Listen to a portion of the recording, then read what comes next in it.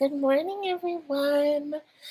Depending on where you are, it is, I guess, actually noon for me, but good morning to all my beloveds on the West Coast. I am so very excited to be presenting to you today. So, truth be told, this presentation, I think, is very different from the programming that we did yesterday. Yesterday was, I think, very traditional, sort of cerebral presentations, really thoughtful analysis. And even though, as you'll see, there's the little eye icon in the top of the screen, and this is technically categorized as analysis, that's not exactly right for what this is. For the most part, what this is going to be is storytelling. I basically have been crafting this story in my head ever since Madison and I really dived deep into Evermore back in January.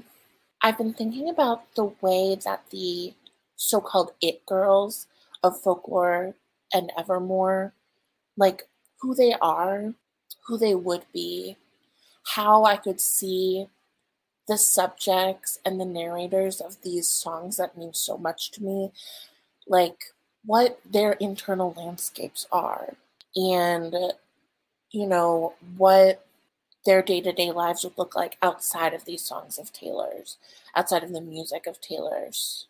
Essentially, what I wrote here and what this presentation is going to be is kind of fan fiction, for lack of a better phrase. I mean, I don't want to think of it as fan fiction because, that feels very Tumblr, a long time ago. But I think for many of you, that's kind of what it is going to resonate as, and maybe what it technically is. So without further ado, welcome to Tupelo, the honeyed world of Taylor's Folklore and Evermore. So this is the fantasy. The fantasy is Tupelo is an island off the coast of Georgia. Tupelo is overrun with swamplands and brackish water running throughout from the coast of the Atlantic Ocean, the Gulf of Mexico, on the side of Florida, running through rivers and streams into the swamps. The island is mostly swamp. The population doubles in the summer when rich folks arrive for the season. Even though it's Georgia, even though it's warm all year round, because it's an island, it is a beach town. It is a vacation spot. One of the only places on the island that you can actually go to socialize is the yacht club. And the yacht club is in full bloom during the summertime. And of course, overrun by all the rich people that only have to live there in the summertime. Like most beachside towns, like most tourist towns, the people that live there all year round are not rich. They're poor. There's not a lot that you can do on the island unless you take the ferry. In fact, they only have one little schoolhouse on the island because there's not enough kids to warrant a high school for grades 9 through 12. So high schoolers actually have to take the ferry off of island to go to high school on the mainland. And as a result, the kids from Tupelo, the few kids that are on the island of Tupelo, feel ostracized, feel alone. It's very hard to live in Tupelo. And yet, Tupelo happens to be home of the sweetest and purest honey in the world. Tupelo honey is gathered for 3 weeks out of the year, but loved everywhere. It's treasured in every country.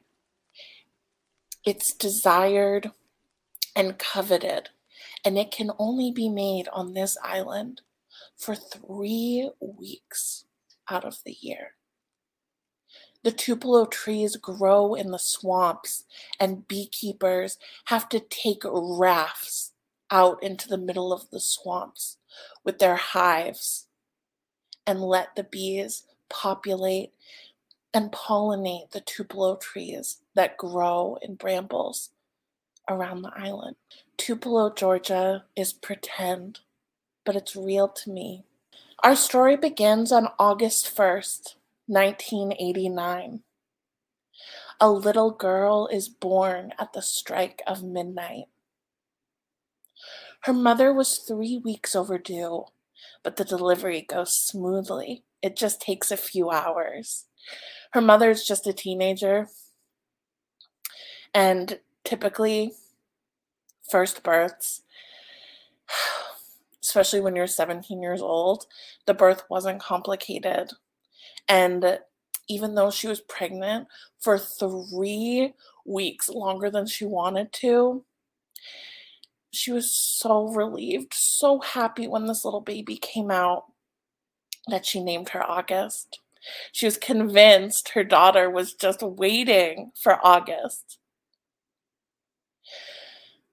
When the mother arrives home from the hospital days later, all of her girlfriends from work, fellow waitresses from the diner, celebrate this new baby August with sparklers and an icebox cake. That's something that's amazing about this young mother, is that, even though she's poor, even though she lives on the island and she's a waitress, like, her girlfriends, her fellow waitresses, like, they all support her. Like, they fucking love her. They love her little baby girl.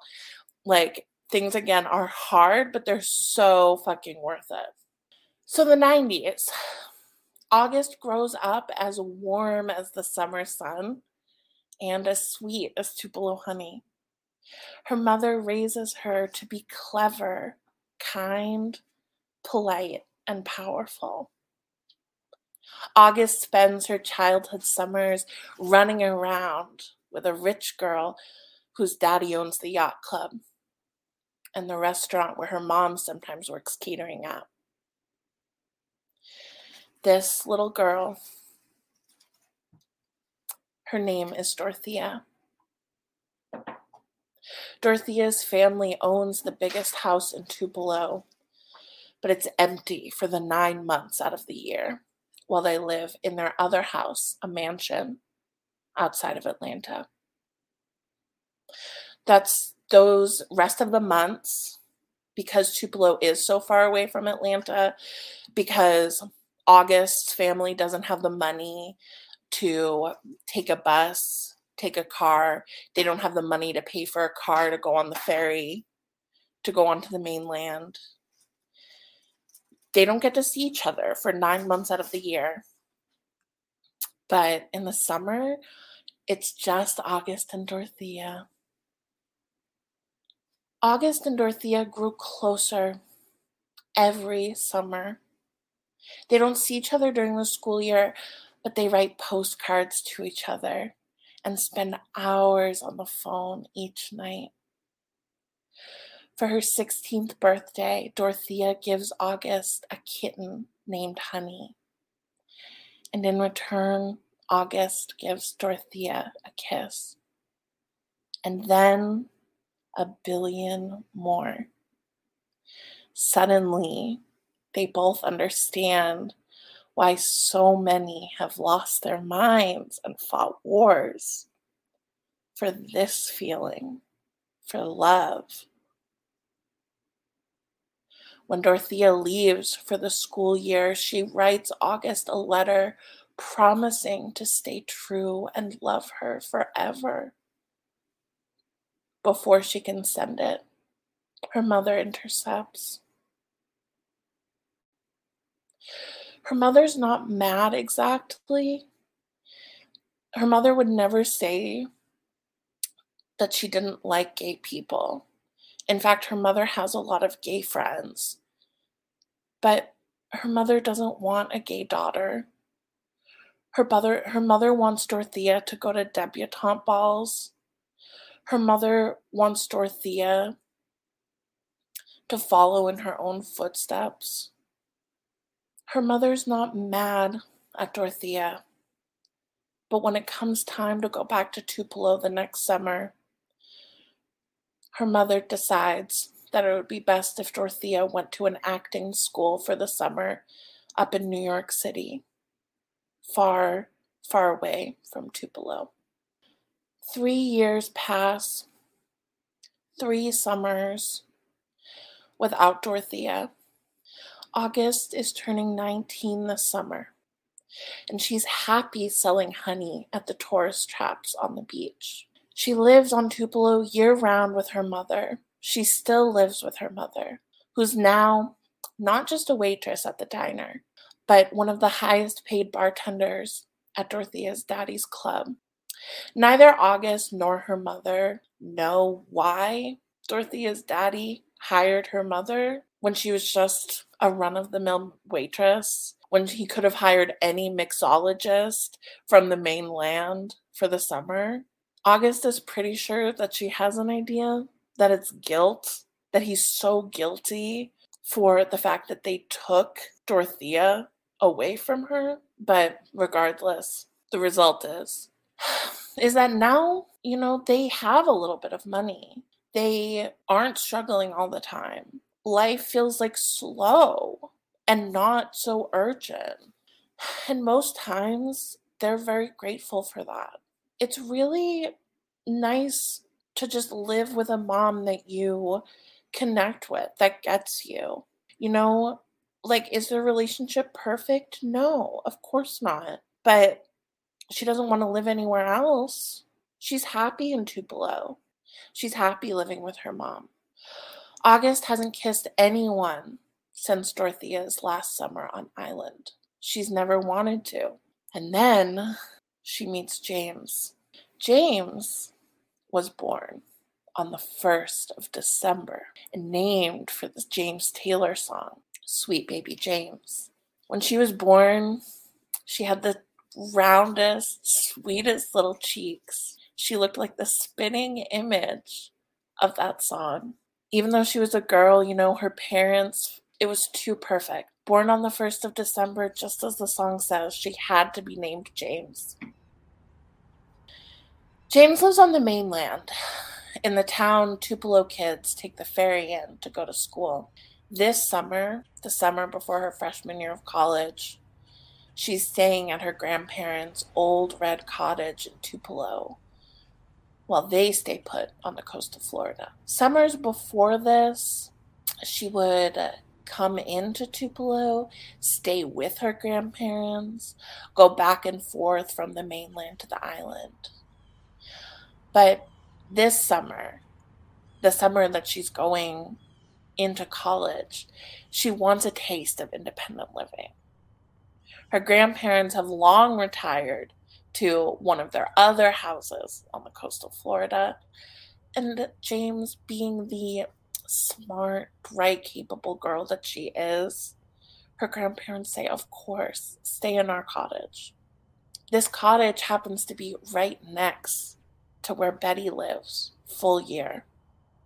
James is best friends with Betty, a rising senior at their school, and one of the 23 students who take the ferry in from Tupelo. August had never met James before that summer, but James had known August for as long as she can remember. August. Everyone knew August. A year ahead of James and 2 years ahead of Betty, but everyone knew her. She was the wild girl, the flower child, the slut, the dyke, the druggie, the one living in poverty on a shack in Tupelo, and not even a cute one on the beach, but in a trailer near the swamps. James had watched her from afar, heard the rumors from Inez and the rest of the girls, and it thrilled her. Her pulse felt jagged, addicting, and forbidden. She saw a freedom in August that she didn't know in anyone else, and she wanted that for herself. This is the thing when you know a girl, but you don't actually know her. All that James really knew was that people did not like August, and August did not care. That in of itself was enough to have James' heart racing whenever she saw her. The idea that someone could be so free from all of the judgment that her classmates put upon her, James, that freedom that she saw in August, she wanted it for herself so deeply, and she had no idea how to get it. Betty knew August too. In fact, a lot better than James did. Whereas James observed August from a safe distance from the mainland, Betty lived on Tupelo with August year round. And she was there when the office lady wouldn't let August get on the ferry because of what her shirt said. Something political, something dirty, something queer. Betty doesn't actually remember what the shirt said, or she's not even sure that she saw it. Maybe she was just, maybe she saw the back of the office lady as she was yelling at August on the docks, not allowing August to actually get onto the ferry, saying, "You can't wear that at school. I'm not letting you get on this boat unless you go back and change." The first day of Betty's freshman year, the first day, Betty didn't know this. Of course, Betty didn't know the context. But that day, that was the first day that August was starting school after her summer of bliss with Dorothea. August felt so empowered, so validated. She walked into school that day wearing a shirt that was bad, was dirty, was queer. And when the boat left without her, August was standing on the dock, angry, red, and indignant. And Betty will never forget that face. August was poor like Betty, but she didn't try to cover it the same way that Betty did. August was always late for school, always ended up taking the second ferry that missed first period. August was weird, and she smelled like smoke and earth and peat moss, a result of living near the swamps and burning fires and smoking cigarettes or God knows what else. Betty distanced herself from August as much as she could, being one of the only kids that took the ferry. August scared Betty, and Betty, not only was she not really sure why, but Betty didn't want to know why. Betty didn't want to think about what it was about August that scared her until she had to think about why August scared her. James and Betty were best friends. Betty lives right next to James' grandparents. And as kids, as James would come in from the boat and spend time there, they would spend all summer together, creating stories together, creating fantastic daydreams and play scenarios, and plan their escapes to different islands, real islands, whatever that meant. Islands like the Caribbean, islands like Hawaii, islands where the sand was white and the water was blue, the kinds from picture books and movies. Betty knew that in high school, when she was going to be able to take the ferry to the mainland school, she knew that her and James would get to spend the year together the way that they spent summers. And she could not wait to get to high school. They had a great time in high school. Like the thing about Betty is that she's really smart. So Even though she was a year younger than James, she was one of the only kids in Tupelo, from Tupelo, that was in the AP classes. So she was taking APs, being on the honor roll, being able to hang out with James pretty much the entire time. She was really good at pretending that she wasn't poor, knowing that like all the mainland kids knew that her house was next to James' grandparents' house. And they knew that James' grandparents were rich. So it was very easy, if they didn't come over too often, if they didn't spend too much time in the house. It was very easy for Betty to convince her friends that, she wasn't poor like August. She wasn't weird like the rest of the Tupelo kids. She was in the popular friend group with James. She had a great high school experience. That was until things changed when James became a senior. For the first time, James felt like all of those dreams they had made, that deep desire to leave Georgia, to get out of there, that was finally becoming a possibility. A real possibility that James could taste the closer she got to graduation. Betty, being a junior, was so much farther from that possibility. And as the weeks passed of James' senior year, Betty felt like she could feel her best friend slipping away. Everything came to a head with the senior dinner dance. The senior dinner dance is a tradition at the high school that they all went to, the high school in the mainland. Ironically, every summer, late spring, right before graduation, the seniors would all get together at the Tupelo Yacht Club. They'd take the ferry decorated with fairy lights and congratulation banners.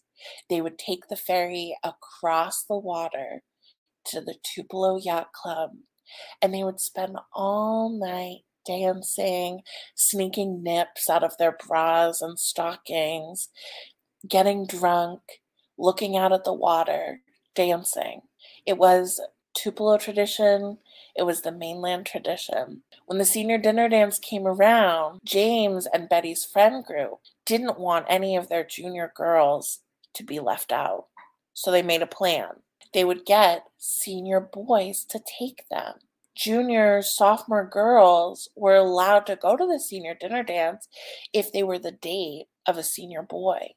At first, the plan felt fun, like a con, or like they were some sort of femme fatale seduction to trick the boys into letting the girls have their night together. The boys were always a second thought, always a means to the end to get their friend group to all hang out.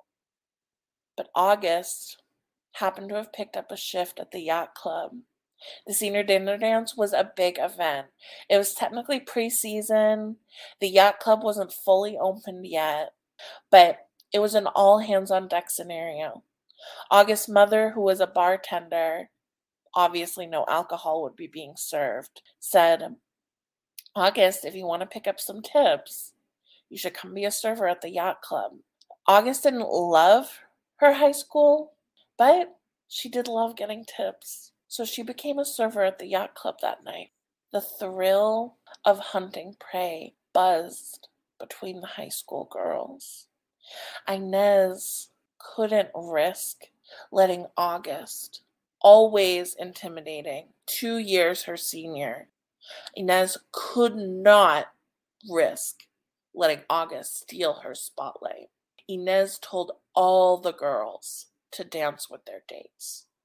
Suddenly, the boys were no longer a means to an end, but the ends that they must protect at all costs. Hold them close and protect those boys from August. James, a senior who hadn't needed to con her way into being able to attend, sat on the side and watched Betty twirl under the lights. Watching Betty, James felt like hurling. At first, it really felt like a joke. watching Betty roll her eyes over the boy's shoulder, trying to dance with a boy who could not dance, a boy she hardly knew. But when her date eventually left to go to the bathroom, get some punch, whatever, when he wandered away, a new boy stepped in.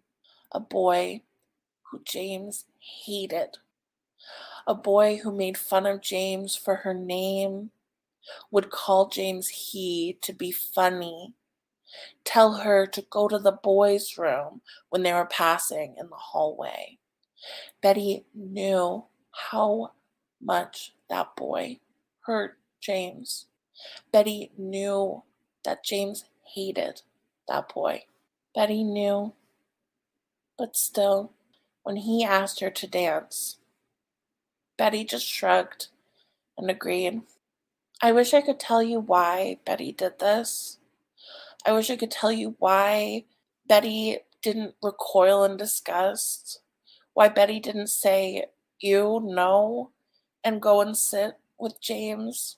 It's very, very hard to be a teenage girl. It's very hard when everyone's watching you, when you have certain expectations. I think that now, if Betty knew everything that was going to happen, she wouldn't have said yes. But at the time, how could she possibly think that rolling her eyes, shrugging and agreeing to this boy who, yes, was a creep, yes, hurt her friend, but it was just a dance. James had to leave. James couldn't watch it. She felt her heart pang so much. She couldn't do it. So she went out to the docks, and there was August, wild as ever, her shoes off in a break, dipping her feet into the water.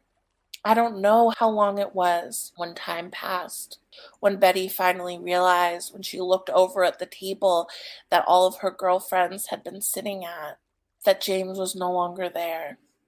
But when she did realize, she went outside to see where she had gone. And it was then that she saw, that Betty saw, August have her first kiss since the September Dorothea left. When August met James on the dock that night, she knew that a girl from her old high school would only start a conversation with her if she was desperate, and she could see the heartbreak written all over James's face. But James was soft. She had baby-faced features and dark brown hair, and August hadn't talked to another girl like that in a long time. And so, because she knew that it would be all right, because she knew it would be better than all right, August kissed her, and of course, James kissed her back. A week later, James had graduated and was living on Tupelo for the summer, alone. And for the first time since Dorothea, August felt like heaven could be on earth. This summer was one of working hard, working all day, and loving all evening, all night, into the morning. Every day, August would work at the tourist traps down on the beach. She would sell honey to sticky little kids visiting with their rich parents. She would sell t-shirts. She would sell keychains. And then she would drive in her orange truck named Clementine. She would drive through the muddy streets where the dirt roads go from asphalt into gravel, into dirt, into mud. And she would pick up James, who was sleeping in, having a summer of rest and relaxation before she was going to go off to school. She would go and pick up James at 4 p.m.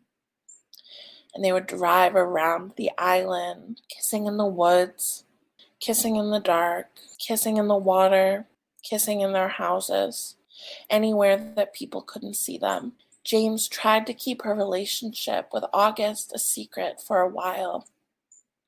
Her grandparents' house was next to Betty's, after all, and the idea of Betty seeing them together felt horrible. It took 2 weeks for James to realize she couldn't be hurt by high school gossip any longer, and as she sunk into the bliss of having her first girlfriend, it wasn't long before James lost herself and sight of any rules that she may have once had. Betty was busy touring schools that summer, and even though James had no idea that Betty had seen her kissing August, James was still heartbroken after Betty's betrayal, her assumed betrayal of dancing with that boy, and they'd been avoiding each other anyway. It wasn't until summer was over and James was at college, it wasn't until September, away from Tupelo and the shame, that heart pang of Betty's rejection, that she realized her heart had been broken and August couldn't be the one to fix it. When Betty saw James and August kissing at the dance, she suddenly knew why August had always scared her. And it was because August had let herself want what Betty couldn't bear to. She and James had kissed just once the summer before this. They were drunk in the back of her car. They never brought it up after, even though each one thought about it every single day. For the last 6 months, Betty has spent every day since the dance trying to forget how seeing James and August kiss made her feel, how James made her feel. She switches homerooms to avoid hearing salacious updates from Inez, somehow keyed in to everything James is doing, even though James is long gone from Tupelo in high school. Betty gets into Spelman, early decision. She's ready to move far away from Tupelo and James and August. It's winter break. August hasn't seen James since September, when James came back to the island for the weekend, expecting things to be the same. She hadn't missed James since October. Well, at least not much. Not like she had missed Dorothea. The thing about expecting things to have been the same as they were in the summer, August did know that that wasn't going to be the case. She did know deep down that the night that they kissed, James had had heartbreak written all over her face. And even through their summer of bliss, it still always was in the back of her mind. August knew that James was not hers, at least not permanently. And it wasn't just because she knew that James was in love with a girl 2 years younger than August, a girl that August had only ever seen on the ferry, never really thought about, this girl Betty. That's not the only reason that August knew that James wasn't hers to lose. But it was because August knew that the only person that really truly belonged to her was Dorothea. August hadn't seen Dorothea since she was 16, and she is 19 now, this winter break. She is selling honey at the Christmas market at the Methodist church, when all of a sudden, just like an archangel, Dorothea reappears in front of her. She is all red lips, rosy cheeks, blonde hair, the same as she has always been. Dorothea can't talk now. She's bashful. She's not making eye contact. She knows that she has a lot of things to make up. She knows that she really she wasn't good to August the way that Dorothea so desperately wanted to be. But all she wants is to catch up. All Dorothea can think about is, does she still have honey? Does she still have Clementine? Does she still drive around these muddy roads? Can they ride around together? Can they catch up? Dorothea feels like she's begging when she says she's staying at her parents' house. just for the winter, just for Christmas.